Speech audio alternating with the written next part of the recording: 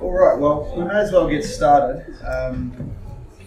As is pretty typical with me, I've got like a ton of stuff to get through. This is, like, I do sermons now and then, but this is not going to be a sermon. It is going to be more of a lecture, classroom type format. I say that to let you know that I do have a certain direction that I'm wanting it to go, but as with pretty much all classroom teachers, if someone wants to throw it off in a different direction by asking questions, I'll probably take the bait and we'll end up going somewhere else. So I do have a rough plan, but we'll see how we go with it. If there's time at the end, we'll do some questions if you're into that. And I really do encourage you to come back for the second session. The second session is not going to be me lecturing or talking or anything like that. It's going to be mainly practical and you doing stuff the whole time, and you'll be able to hopefully put what we do in this session to work. So if you want to get the most out of it, I encourage you to come to both, but at the same time, I don't want to be super desperate and all that. Yeah, do what you want. Cool. So first thing we're going to do, I want to actually start off with a bit of interaction from yourself. So if you look under your chair, you will see a paper and 2 pens. Hopefully they are a colour that you're into. Yes. I want us to basically try and work in pairs or in a group of 3. Feel free to, pair up with someone you don't know. Who knows, you might meet your future husband or wife doing it. But basically, I want you to answer 2 questions. So I'll time it even. I'm literally going to give you 2 minutes. So I want you to throw down, maybe you could draw a line down the middle of the paper, divide it in 2. I want you to, is that? Horizontally. That's up to you. You're free to do it. I would do it horizontally. So the first question I want you to basically just pop down everything you know about is, what is biblical theology? So have a go at that on one side. And then on the other side, I want you to put, who is the author of the Bible, and be as specific as you need. So the first side is, what is biblical theology? I mean, we came to talk on biblical theology, so hopefully that's interesting to you to some degree. Hopefully, I do know most of the people in this room, so hopefully you're not like, oh, Phil's doing the talk, let's rock up. Hopefully there's some interest in it. So what do you know about it? And then the second part, who's the author of the Bible? I'll start the clock. Sweet. Okay, so I want to bring this back to you. So if you feel like you've got something worth contributing, maybe you're super confident and you just want to throw it out there, let's do that first one. What is biblical theology? Let's hear some thoughts. It's a safe space. Yeah. Would it be a more thematic approach to understanding the Bible? Yeah, absolutely. Absolutely. Really good. Anyone got anything else to add to that? Sweet. So good. All right, and the second one, who is the author of Scripture? What have we got for that? But more of a tricky one. Yeah. Holy Spirit. Nice. Okay. Cool. And that's absolutely true, and I definitely affirm that and agree with that. Is there any more we could add to the question? What, to the answer rather? Yeah. I'll say God through inspired authors. A whole bunch of people. Sweet. So I basically just want to really quickly talk about what I'm assuming in terms of both of these questions as we go into this talk and explore some of these things. And I think the best way to do that up front is say what I'm assuming, what the premises are as we go into it, and you'll kind of understand the flow of thought if we do it that way. So absolutely, when we talk about biblical theology, we're talking, it is a thematic approach to Scripture. It's very important to note that when we talk about biblical theology, we're not saying theology that is biblical. Or it's at least not just that. Hopefully biblical theology will be biblical, if you get what I mean. What I'm trying to clarify as I say this is there are actually multiple categories of theology, and hopefully all of them will be being biblical. So we can speak of theology in terms of historical theology, which is, okay, Christ has been building his church for 2,000 years so far. So when we look at topic A, let's say salvation, how has the church thought about this? How have different thinkers over the course of church history who have interacted with the Bible, how have they answered this question? How have they thought about this? How have they reasoned about this? That's what we call historical theology.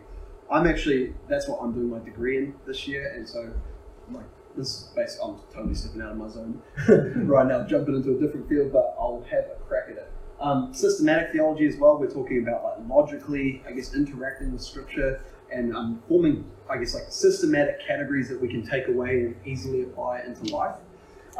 We also kind of address questions in systematic theology that you won't be able to find one verse that says this is how it exactly works. One example of systematic theology would be, how do you put together a doctrine of the Trinity?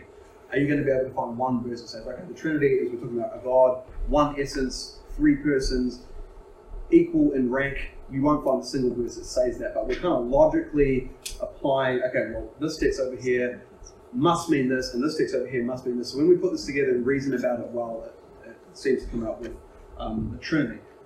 You don't really do that so much in biblical theology. Another one is natural theology, which is in terms of if you're into like creation science, that's one way that manifests itself. But we're talking about knowing God through the created order. Since God made the world, His stamp is all over the world. So you're going to see things that you can realize about God through interacting with the created order. So those are the other three. And then biblical theology, we're talking about the story of Scripture. We're talking about how does the story of Scripture flow as it goes. What is the story that God is trying to communicate through this whole book? And what is the development of some of these themes as we move over time? Because Scripture tends to progressively reveal more about what God's plan is as it moves along. So basically, we're talking about the story of Scripture. The story of Scripture being what is God doing in the world with a particular people redeemed through His Son Jesus Christ, and what is God revealing about that. So that is what we're getting at when we talk about biblical theology. One thing that I always think, and probably if you're following me, some of you will be thinking, is surely there's overlap between the four. And that's definitely true. There's definitely overlap between the four. You can make one of those like mega Venn diagram memes about it or whatever, and that's totally legitimate to do. And mostly when you're trying to answer a question about what does God think about this, or what does the Bible say about that, you hopefully would delve into all four. So of course there's going to be overlap. So talking about some things I'm assuming as I come into this, and this is dealing with the second question. The first one being that the Bible is the Word of God. So I believe that the 66 books of the Old and New Testaments are God's Word. In every individual word, not just in the thoughts, but in the actual words. I believe God intended each actual word to be there. And we can read Scripture out loud or read it quietly at home and say, I have just encountered the Word of God today. So I believe that. In saying that, though, number two, and it was beautifully pointed out by some of you, both God and man are the author of Scripture. There is a view of Scripture which basically says all of Scripture is like the Ten Commandments. Basically, God inscribed it on a rock, and He just kind of wrote it, and there it is. And He didn't really use human vessels or human instruments to bring it about. It's just there, and that's what we have today. Another view, which is kind of like going way to the other extreme, basically says, okay, well, the Holy Spirit works with human beings, and they have right thoughts about God because the Holy Spirit's going to help them know true things, and then they write down the true thoughts about God, and that's what the Bible is. So whether the exact words on the page are exactly what God wanted in the Bible is neither here nor there. They would say, oh yeah, it's saying pretty much true stuff. There could be the odd mistake in it because the guy worded it sort of weird and didn't really word it exactly how God was communicating it, but the gist is pretty much right. So there are people that would say that. And I think what the biblical view, if you go through the Bible, that presents itself is that the best bits of both of those views are true, and they kind of come into one, which is this. Every single word in the Bible, in the original manuscript, is from God, and it was what God intended to be there. Not just the thoughts behind it, but the actual words themselves. On the other hand, we do have to acknowledge there's clearly different personalities coming out in the Scripture, right? If you read Paul, it's not like reading Song of Solomon. You read both, not the same thing. You read Revelation, it's not like reading Genesis. You read Matthew, it's not like reading John. So clearly the personalities of the different writers come out, and that is something that is happening there. So with that in mind, number 3, it's okay to talk about the Bible as one book, even though it's made up of many books, right? So it's appropriate to talk about this as a unit. We have to talk about, obviously, the diversity of Scripture. Do you know what I mean when I said the diversity of Scripture? That it is made up of 66 books, and they're from different time periods, and they're from different authors. We clearly have to talk about the diversity of Scripture, but I feel like sometimes we can so often talk about that we miss the unity of Scripture, that there's one God behind it, every word is there from God, and He has one agenda that He's bringing about with this book, which possibly an individual author may not have known the whole scope of, but I'm getting a little bit ahead of myself there. Number 4, the Bible's telling one story. Obviously that follows if it's one unit. Number 5, Jesus Christ is the point of the whole story. And then number 6, which I want to basically, everything I'm going to say is going to flow out of this, the whole Bible should be read with that in mind. I do have a picture here as an analogy of it, the Marvel, we've got Marvel Cinematic Universe. I've been married 5 years, and so when these were sort of getting off the ground, I got super behind because my wife has no interest in these. But I've got some faithful friends who've kind of slowly been taking me through them, and I'm pretty well caught up. I think I've seen them all now. That is not a perfect analogy, and if you want to sling some accusations at me, yeah, there are definitely places where it breaks down. But the idea being there's a whole bunch of different movies, but they're all with, I guess, a few people having one idea in mind about where the entire thing is going. Do you follow the analogy? I mean, obviously, there's bits where it doesn't fit. Don't write blogs about me. But, yeah, okay. Cool. So, this is sort of the outline of where we're going. What is biblical theology? Why should we read the Bible in this way? I want to address a couple of problems that people have with this approach to reading the Bible. And then I want to finish with some examples of this from Matthew's Gospel. And hopefully there'll be time for some questions. What time do we finish? 4:15, is it? Sweet, so I got half an hour. All right. So do some biblical theology in Matthew's Gospel, and then hopefully we will take some questions. I might be being ambitious though. Okay, so if you're taking notes or you want to turn to some scriptures, here are a few. Why should the Bible be read in this way? I'm making the case that all of Scripture should be read in light of Jesus Christ, and the significance of every text of the Bible is to make you know about Jesus Christ and some aspect of His work, some aspect of His life, some aspect of His ministry, some aspect of His accomplishments and what that means for you. All of the Bible should be read in light of that. Now, a really obvious thing that people could say, and I certainly would have said this for a long time, is, hello, Jesus only came in, like, Matthew, if you're reading it in the order of Scripture. So what about all the books that are there before Jesus? Are you saying you want to read Jesus into a text that doesn't even mention Jesus? Furthermore, you have books of the Bible like Esther, which don't even mention God by name. So that seems like a real stretch. What? You're going to say, read about Jesus in there? Yes, that's what I'm saying. All of Scripture should be read in light of Christ. So a few texts that I want to just point us to that I think bear this out. So the first one, 2 Timothy 3:15. Paul is writing to Timothy, and if you know the chapter well, he's encouraging him in the midst of the, I guess, turbulent times in the last days. He says in 2 Timothy 3:1 that Timothy needs to stick with the Scriptures. He needs to minister and explain and lead people from the Scriptures, because they're the only things that are God-breathed, he's going to say in the next verse, in verse 16. So, but in verse 15, Paul is calling Timothy back to his childhood, where obviously he was raised by a godly mother and a godly grandmother. Paul says to Timothy in his writings. And so from childhood, he has been familiar with the Scripture. Now, what is a Scripture that Timothy would have been familiar with as he was raised around this time of the New Testament? Well, it wasn't Ephesians. It wasn't 2 Timothy. Right? It wasn't Revelation. It was Isaiah. It was the Pentateuch. So he says, from childhood you've been acquainted with the sacred writings which are able to make you wise for salvation through faith in Jesus Christ. So the idea being that if you're reading the Scriptures correctly, talking about the Old Testament Scriptures, what they are doing, the goal of them is to make you wise for salvation through faith in Jesus Christ. John 5:38 to 40, Jesus is arguing with some of the Jews who are rejecting him, and he condemns their knowledge of the scripture, but their failure to do with it what is appropriate.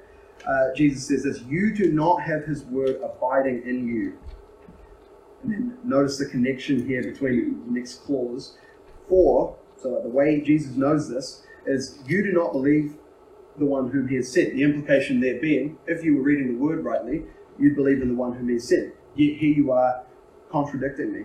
You search the scriptures because you think that in them you have eternal life, and it's they that bear witness about me, yet you refuse to come to me that you may have life. So he expects them to get this from the Old Testament scriptures. Luke 24 verse 27, this is the Emmaus Road encounter after the resurrection. There's a couple of despondent, pretty gutted disciples who expected Jesus to do great things, and then he ends up not taking victory in the way that you would expect, ends up being crucified, and they're unaware of his resurrection at this point. They happen to walk down the road and have a Bible study with Jesus, which, like, super jealous of that. That would have been a really wish I was there. But we can kind of guess probably what he said. So this is what Jesus spoke to them about. Luke 24:27, beginning with Moses and all the prophets, he interpreted to them in all the scriptures the things concerning himself. Acts 10:43, this is Peter here talking. All the prophets testify about him, that everyone who believes in him receives forgiveness of sins through his name. So if you're reading the prophetic writings correctly, right, so Isaiah through to the end of the Old Testament canon, the message you should be getting from that is that everyone who believes in the Messiah receives forgiveness of sins through his name. That's the message. And then this last one's of particular importance. So if you've kind of been zoning out, just try join me a bit on this one. 2 Corinthians 1 verse 20.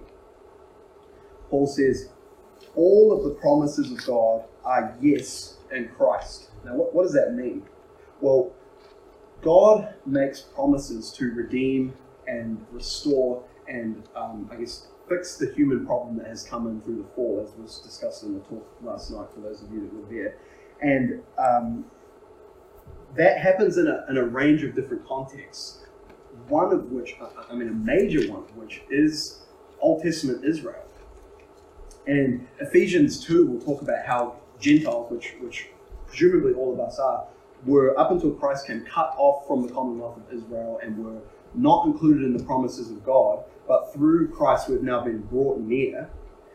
And because of that, 2 Corinthians 1 verse 20 says, all of the promises of God are yes in Christ. Now, this is huge. This should, if you're anything like me and have any background like me, this should revolutionize the way you read the Bible, because the way I basically read it was to go, okay, who's this promise directed to? Maybe you're reading the Old Testament. Maybe you're at like a camp and people are sharing their devotions or whatever, and someone does like a nice verse, like this is the classic, right? Jeremiah 21:11, we all know this verse. We're in the same story here. And smart old me sitting in the corner, I know the deal. Look at the context. For I know the plans I have for you. Who's the you? Well, it's actually written to Israel in exile, right? And guess what? I'm not an Israelite. And I'm also not in exile. So I was like, well, this verse is clearly irrelevant to me. It has no bearing on me. I'm just reading at the moment Joshua chapter 2, where another classic verse that Christian kids learn, be strong and courageous, for I am with you. I go, well, okay, that's the context, right? It's talking about storming a bunch of cities in the land of Canaan, pillaging and taking the land. Well, I'm not just coming out of Egypt. I'm not taking real estate for myself. I'm not about to get into some big battles. So clearly, when someone tries to take this verse and encourage me in my Christian life to be strong and courageous, for I'm with you, that's clearly irrelevant to me, right? So what you end up doing if you don't read the Bible in light of Christ is you cut off a massive amount of the Bible. You can't preach it, you can't read it, you can't apply it to yourself, because that's to them, not to me. But what 2 Corinthians 1:20 says is, the promises of God are yes in Christ. Okay, so you are now included through Christ into all of the promises of God that are in the Old Testament even. So it's right to take Jeremiah 29:11 to yourself. It's right to take Joshua 2 to yourself. It's right to take all of them to yourself. Now, there's ways that that's going to be done, and I'm sure there's questions, but you're on the right track to be doing that, because all of those are yes to you in Christ. Okay, so couple problems I want to raise. First problem is this. Aren't you saying the Bible isn't clear then? And the way that that is typically asked is to say something like this. Well, surely there's no better way to understand a passage from the Old Testament scripture than, number one, to what the author himself was conscious that he was saying, right? You with me? Or what the original audience would have understood him to be saying. Okay? So the way to read the Bible surely is, okay, what's the original author saying? What's he conscious of the fact that he's saying? And what would the audience at the time have picked up that he was saying? And that sounds good to me. That sounds reasonable. Like, you don't want to be putting words in the mouth of somebody who's not trying to say that. But wouldn't you, by this, be doing that? You get what I'm saying? Because if I want to say that Joshua 2 is actually about Jesus' promises for you, or if I want to say Jeremiah 29:11 is now for you, or if I wanted to say all these Old Testament passages are actually about Jesus, and the author wasn't conscious that how I'm taking it now is how you should be taking it, aren't I saying the Bible isn't clear? So that's a problem that is raised. I don't think that's a good problem. I think that's a fair question, and it's brought up a lot. So I want to talk about that a little bit. The way that I think is helpful to think through this is being really precise and careful in what we mean when we talk about the meaning of a biblical passage. So someone could say, are you saying Jeremiah 29:11 means that through Christ you are now one of God's people, and even though you're a Gentile not living at that time, that God knows the plans he has for you, declares the Lord, plans not to harm you but to prosper you, to give you a hope in the future. Are you saying that means that a 27-year-old in the year 2020 can take that and apply it to his life? Well, let's go with this framework and let's see how we go. I would say it doesn't mean that. It doesn't mean that. What does it mean? Well, it means that the Jews in exile for 70 years that Jeremiah is talking to, God is for them and he knows the plans he has for them. That's what it means. But in light of the whole of Scripture, in light of the one book that the Bible is, does that have any significance through Christ beyond just the limited time period that it's talking about? So we talk with this framework of meaning and significance. What's the meaning of a text? When we talk about the meaning, this is what I'm meaning when I say meaning, is that what did the original author mean to communicate and what did the original audience seek to get from that? That's the meaning. Okay? But on top of meaning, in light of Scripture as we go, there's actually significance that comes out that can be greater than what the original author was aware of and was greater than what the original audience were even aware of, that we can only know now from looking back. So there's significance. Now the question comes in, okay, let's say in doing a Bible study, let's say you're doing your devotion or your quiet times at home, let's say someone's preaching a sermon, is it okay then in that passage to talk about the significance of that passage rather than the meaning? Or to make it more balanced, is it appropriate to spend more time on the significance than on the meaning? Probably you want to talk about the meaning to some degree, but is it okay to kind of jump from there and go to the significance? And that's what basically I'm saying. Some people, when they talk about meaning, are talking about like both of those. And so you kind of get these really heated debates sort of in Christian circles, like, you saying it means this, you saying it means this, and it's like ships passing in the night because we're meaning a different thing by meaning. So we have to be careful in what we're meaning with that. So meaning and significance, you follow what I mean? Yeah, so that's basically how I see those fitting together. I think that's a good way to take into account the data there. Edmund Clowney says it's possible to know Bible stories yet miss the Bible story. So it's possible to sit in a passage like David and Goliath and say, okay, there was a guy called David, he was small. There was a guy called Goliath, he was big. David fought Goliath, and that's really cool. Move on. Well, that is almost useless. And then we jump up a step from that and we go, okay, now I get how this works. You see this, all the guys on Facebook do this. I'm David. And you know where I'm going to go with this. I'm not going to steal that channel soon. But that's what we do. Okay. Noah was a good man. God saw that Noah was a righteous man in the midst of his generation, so God saved him. So what do we do from that? Well, we can stop at, that's a nice story. Or we can move from there to, okay, I've got to be good. Which is also not onto it either. Because if the framework that we're given from the New Testament is actually this is about Jesus, if you skip Jesus when you talk about Noah, you're missing the point. So you have to talk about the meaning and the significance of it. Okay, what's the time, man? 3:58. Sweet. I'm skip that. Don't have time. Okay. Problem number 2. Aren't you giving license to do anything? Aren't you giving people license to do anything they want with the Bible? So if you're saying, okay, this needs to be read in light of Christ, well, as I read this in the grammar and what the author seems to be communicating, that's not talking about Christ. So aren't you just saying people can just sort of, just jump in there? And you've seen this. Like, this is a huge problem in evangelical Christian churches at the moment. You can just go into a church somewhere and someone will just get up and they'll take a verse, completely rip it from its context, somehow apply it to being about you. And you, like, have you ever felt that, I think, like, holy skepticism and holy cynicism, where you're just like, really, bro? Like, it seems like you're stretching this beyond belief. Like, I don't see that at all. So am I basically just giving credence to that and saying, yeah, just go for it. Whatever you come up with is sweet. And no, I'm not. There are rules, there are ways it's to be done. First of all, I refer you again to the answer to the first problem, but there are more things to say beyond this. So how is this to be done? So that's what I want to talk about here. Okay, so these are, I totally fixed that PowerPoint and now the numbers are wrong again. Imagine the second one is 2 and so forth. Drink. So the first one we're talking about is typology. Does anyone here know what typology is? Cool. All right. So typology is basically things in the history of Scripture, and you'll see about like events, people, offices, and institutions that you see forming a pattern, and that by virtue of them both existing and then there being a pattern that you're observing, indirectly prophesy something that is going to come about.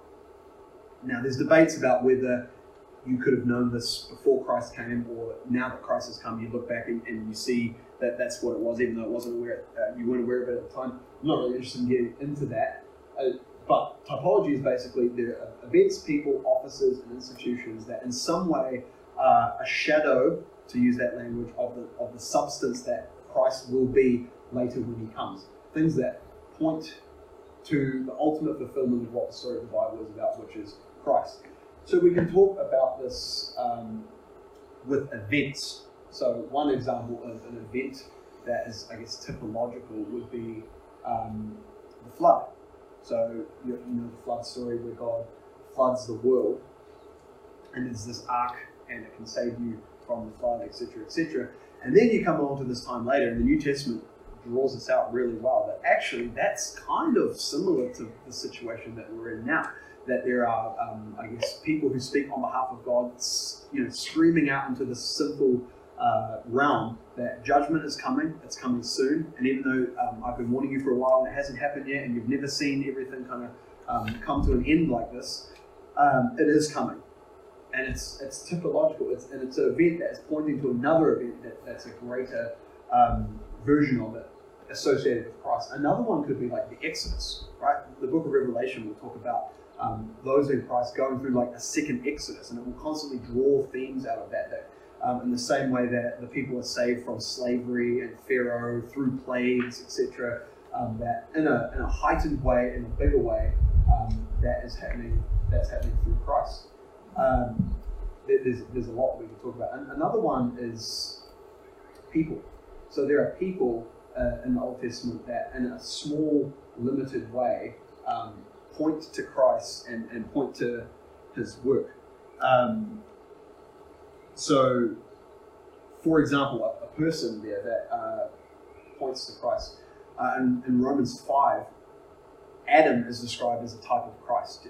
So you'll remember last night it was discussed that when Adam sinned, and used the analogy of sin being like COVID-19, it's a virus that kind of infects beyond yourself, right? And the language that Genesis uses as it goes into Genesis 5 with the genealogy there, death is passed down the line, because sin, it's basically showing sin is infecting everyone. So Adam does a sin, and then the guilt of his sin is imputed and basically given to everybody else. A lot of people get this not quite right, by the way. They basically say you inherit a sin nature from Adam, which is true.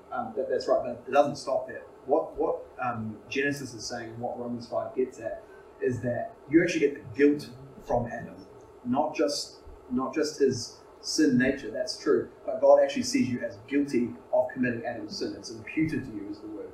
So anyway, Paul takes that in Romans 5, and he draws an analogy between Adam's giving you his guilt and Christ giving you his righteousness. So that in a way, Christ is the greater Adam who gives you something that is not directly from you. Adam gives you sin, Christ gives you righteousness. You could talk about Jonah, the reluctant prophet who doesn't want to go into the city of Nineveh to share the word of salvation with them, and you have Jesus, the very keen, eager prophet who goes in with joy at the cost of his own life to give his life. So Jesus is like the greater Jonah. Offices.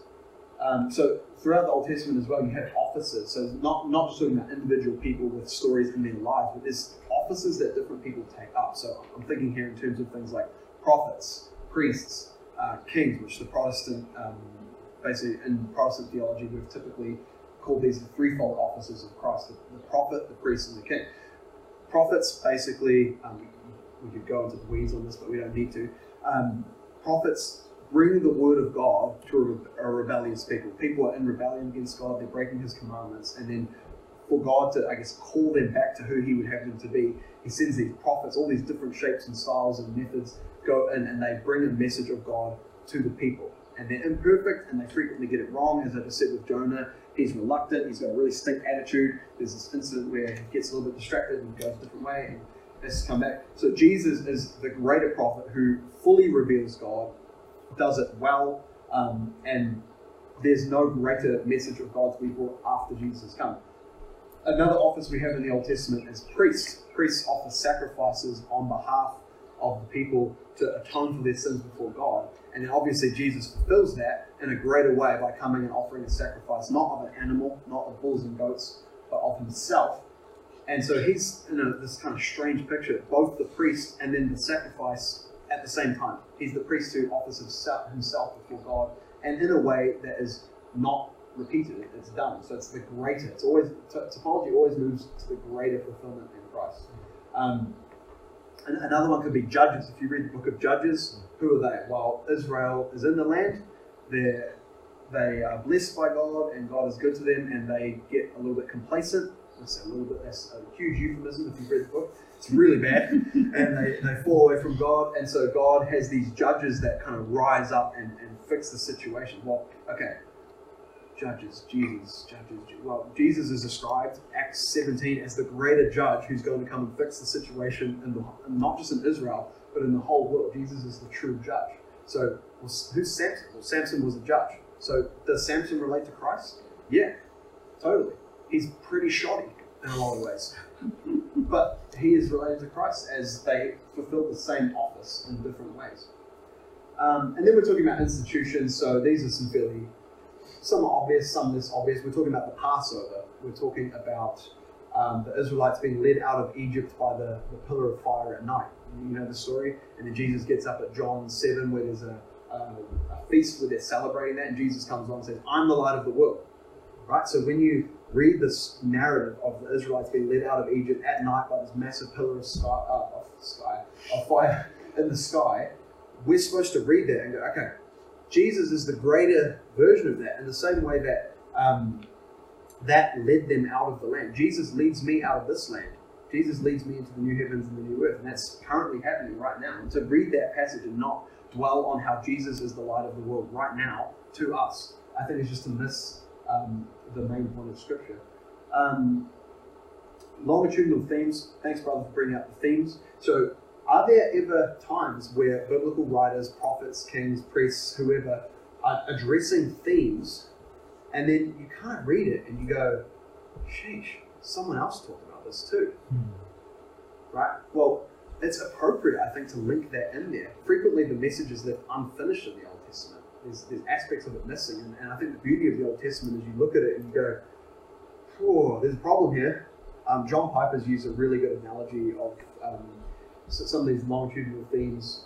He uses the analogy of like an orchestra that's playing there's like two motifs in the music, and they're both beautiful and they kind of fit, but there's also this tension in your mind, like how does that fit? And then later on they kind of resolve, and that's what Christ brings in the New Testament. So frequently, like for example, if you read Ecclesiastes and what it says about like death and hopelessness and things like that, like themes like that come out in Christ's message. But if you just stop at Ecclesiastes and don't actually bring it to Christ, I don't think you've done justice to what the Old Testament is getting at. Number 3, contrast. And this kind of goes back into this as well. Frequently there are times where you can contrast an action, a teaching, an emphasis with what Christ does. So I kind of did that just then with Ecclesiastes. I kind of just did that just then with Jonah, the reluctant prophet. Because God is dealing with sinful humans in his purposes leading up to Christ, there's always going to be ways where they butcher it and get it wrong and drive a wrong emphasis or not know enough. And Christ doesn't have those problems. So you're going to be able to frequently draw contrast between them. And I think when you see the contrast between an Old Testament king and Christ the great king, I think it brings clarity to how wonderful and how good Christ's role as king actually is, in a way that wouldn't have all of its beauty and multifaceted nature if you only talked about Christ in the New Testament. So why is 1 Kings in the Bible? Why is 2 Kings in the Bible? You basically have a whole line, like super depressing. If you haven't read 1 Kings, go read 1 Kings. It's just trash, like so depressing. You're like, oh my god, surely he's going to be a good guy. Like, yes, okay, well, is it like he's kind of good? Like, well, that's okay. And then he has a kid, he was trash again. You're like, oh my god. Is there going to be a good king? That's what you're supposed to get from that. Is someone going to come who's going to fix this? And I think unless you know that, you're not getting Christ out of it. Saul, terrible king. But a good king is coming. So there's contrast. Go back to Ecclesiastes. All of the hopelessness around death and meaninglessness, is there contrast there? Is there an alternative message that Scripture's getting at that brings conclusion to that? Well, yeah, Jesus. It needs to be talked about. Promise and fulfillment. So now we're talking about like explicit messianic prophecies. There are times in Scripture where actually, and this to bring back the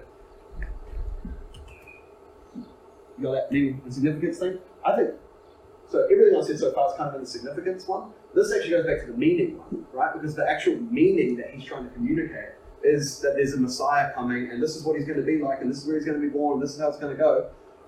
And yeah, so we've got to be looking at what does the Old Testament talk about. If you read at the end of Deuteronomy, middle of Deuteronomy, there's talk about prophets and what you should do with false prophets who come in and they deceive the people. And then Moses says, one day a greater prophet is going to arise out of the people, and you should listen to him, right? Well, who's that? There's no need to guess about it. The book of Acts, Peter says it is Christ. So we should look at those and be aware of them and look to how they are fulfilled. New Testament references. Does the New Testament ever quote this passage in the Old Testament? One thing that you should do, this is a little Bible reading tip that you should take up if you don't already, is whenever you're reading the New Testament and come across an Old Testament reference, you should dig it up. Take a sec, dig it up, go find it in the Old Testament, and even if at the very least you just get a pen out and write the reference in the New Testament beside it. Just so the next time you read through the Old Testament, I'm assuming you regularly read the Scripture. If you aren't, it's really cool. Assuming that you are, you'll get to it again and go, that's right, Jesus talked about this. That's right, Paul talked about this. James talked about this. And it just brings the way it's all unified together in a way that's far better. You're like, I wouldn't have seen that. Okay, that's interesting. Or sometimes it's puzzling too, like, man, how are you getting that? That doesn't seem like what Hosea is talking about there. Matthew, so what are you doing with that? So New Testament references, really important. And then analogies, I'm not going to bother with that one because it's kind of vague, and I think I'm running out of time, so about 3 minutes. So I'm not just going to time it. Cool, talked about types. Okay, no more PowerPoint. I'm going to do a little bit of biblical theology in 3 minutes about Matthew's Gospel. Okay. So, just as an example of how this is done, in subtle ways sometimes that you need to be aware of. Okay. So, how is the Old Testament moving towards Christ in the thinking and in the writing and the theology of Matthew? Well, let's look at a few. Number one, in Matthew 1 verse 21, when the angel's speaking to Mary, she says, his name should be called Jesus, for he'll save his people from their sins. And you're probably aware that the Jews that were hanging out with Jesus in his life didn't call Jesus Jesus. They would have called him Yeshua, which is, funnily enough, the same Old Testament name as Joshua, right? So you should be thinking of a connection. Okay, so you're wanting us to name him after that dude from the Old Testament, Joshua, for he will save his people from their sins. Well, what's the connection? Okay, well, Joshua is this dude that takes over from Moses, which that might be an interesting point in and of itself, but I'll park that. And his job is to bring judgment on the ungodly people in the world and to bring God's people into the land. Right? See a connection there? So what's Jesus going to do on the last day when he returns? He's going to bring judgment to all of those who don't know him, and he brings us into the land. So Jesus is the greater Joshua. So when we read Joshua, you should be thinking, there's a cooler version of this coming. Jesus Christ. Think about as well, the nativity story. What happens when Christ is born? Well, one thing you'll notice is there's like this maniacal, insane king trying to bring about his death. And as you're reading that, you probably should be thinking in terms of some connections there. Like, is there someone else, like significant guy, Old Testament, he's a little kid, and there's some rules that he has to die because they're trying to kill all the male boys because of what was going to happen. Sounds like the Exodus, right? It's like, it's just phenomenal how it lines up. You're like, is that an accident? Is it an accident that Matthew's bringing that up? Surely it's not. You'll notice that other Gospels don't even bring up the nativity story. So why is he spending so much time on this? It's not obviously less than the fact that this has literally happened and he's trying to give a account of it, but I think it's more than that. I think he's trying to make a connection. Matthew 2:15. Matthew quotes Hosea because you'll know in the story that Jesus, after running from Herod, goes into Egypt, and then eventually, after this king has died, comes back with his family into the land. And Matthew quotes a prophecy from Hosea. Not even so much a prophecy as much as he's just saying some facts about Israel's origin in Egypt. And then Matthew takes that quote, you can see it there in Matthew 2:15, and he applies it to Christ. So it's originally about Israel's exodus from Egypt into the land, and he applies it to Christ. So what's he doing there? I think what he's trying to do is draw a parallel between Christ and Israel. Christ is the greater Israel. Christ is the servant who's doing what Israel is supposed to do. Matthew 4 verse 2, he's in the wilderness, led by the Spirit for 40 days. Okay, is there any other time in Scripture where there's a wilderness and a desert and 40? And yeah, I think he's doing the same thing there. Again, I think he's trying to draw a parallel between Moses and the Israelites and Christ himself. Is it accidental as well that Matthew depicts Jesus on a mountain giving his law? I mean, throughout the ministry of Christ, he would have done this over and over and over again. New Testament scholars like to bring this up, that it's not like just the Sermon on the Mount happened one time in one place. Why is it that Matthew's account of it is on the mountain? I think he's trying to draw a parallel. I think he's trying to say, here's the greater Moses. Moses has his law, comes down from the mountain. I think here's Jesus on the mountain giving his law. Additionally, why does Jesus have 12 disciples? Why not 4? Why not 13? Why not a really big crew? It's just, there's 12. I think there's something trying to be said there. And the last one is, if you look in Matthew 12, there's this really interesting story about how on the Sabbath, Jesus is picking grain with his disciples. Do you know the story? And the Pharisees sat with a big scrap about how you can't do that on the Sabbath. What's your deal? Stop breaking the law. And instead of Jesus, a lot of people miss this. Instead of Jesus just saying, look, I'm God. I can do what I want. Or I'm the Lord of the Sabbath. I can pick grain. Jesus doesn't do that. Jesus goes into typology. He says, he brings up 2 stories, and there's parallels of this in the other Gospels as well. He brings up a story of David and his kingly role, while he was on the run from Saul, and he says, look, David, grab some food here from the temple, and that would have normally been a big no-no, but because of, I guess, the significance of who he was and God's role and God's purpose for him, it wasn't a sin for David to do that. And he says, someone greater than David is here. I'm the greater David. I'm the true David. And then he gives another example. He says, also, the priests minister on the Sabbath, right? The priests do their thing on the Sabbath all the time.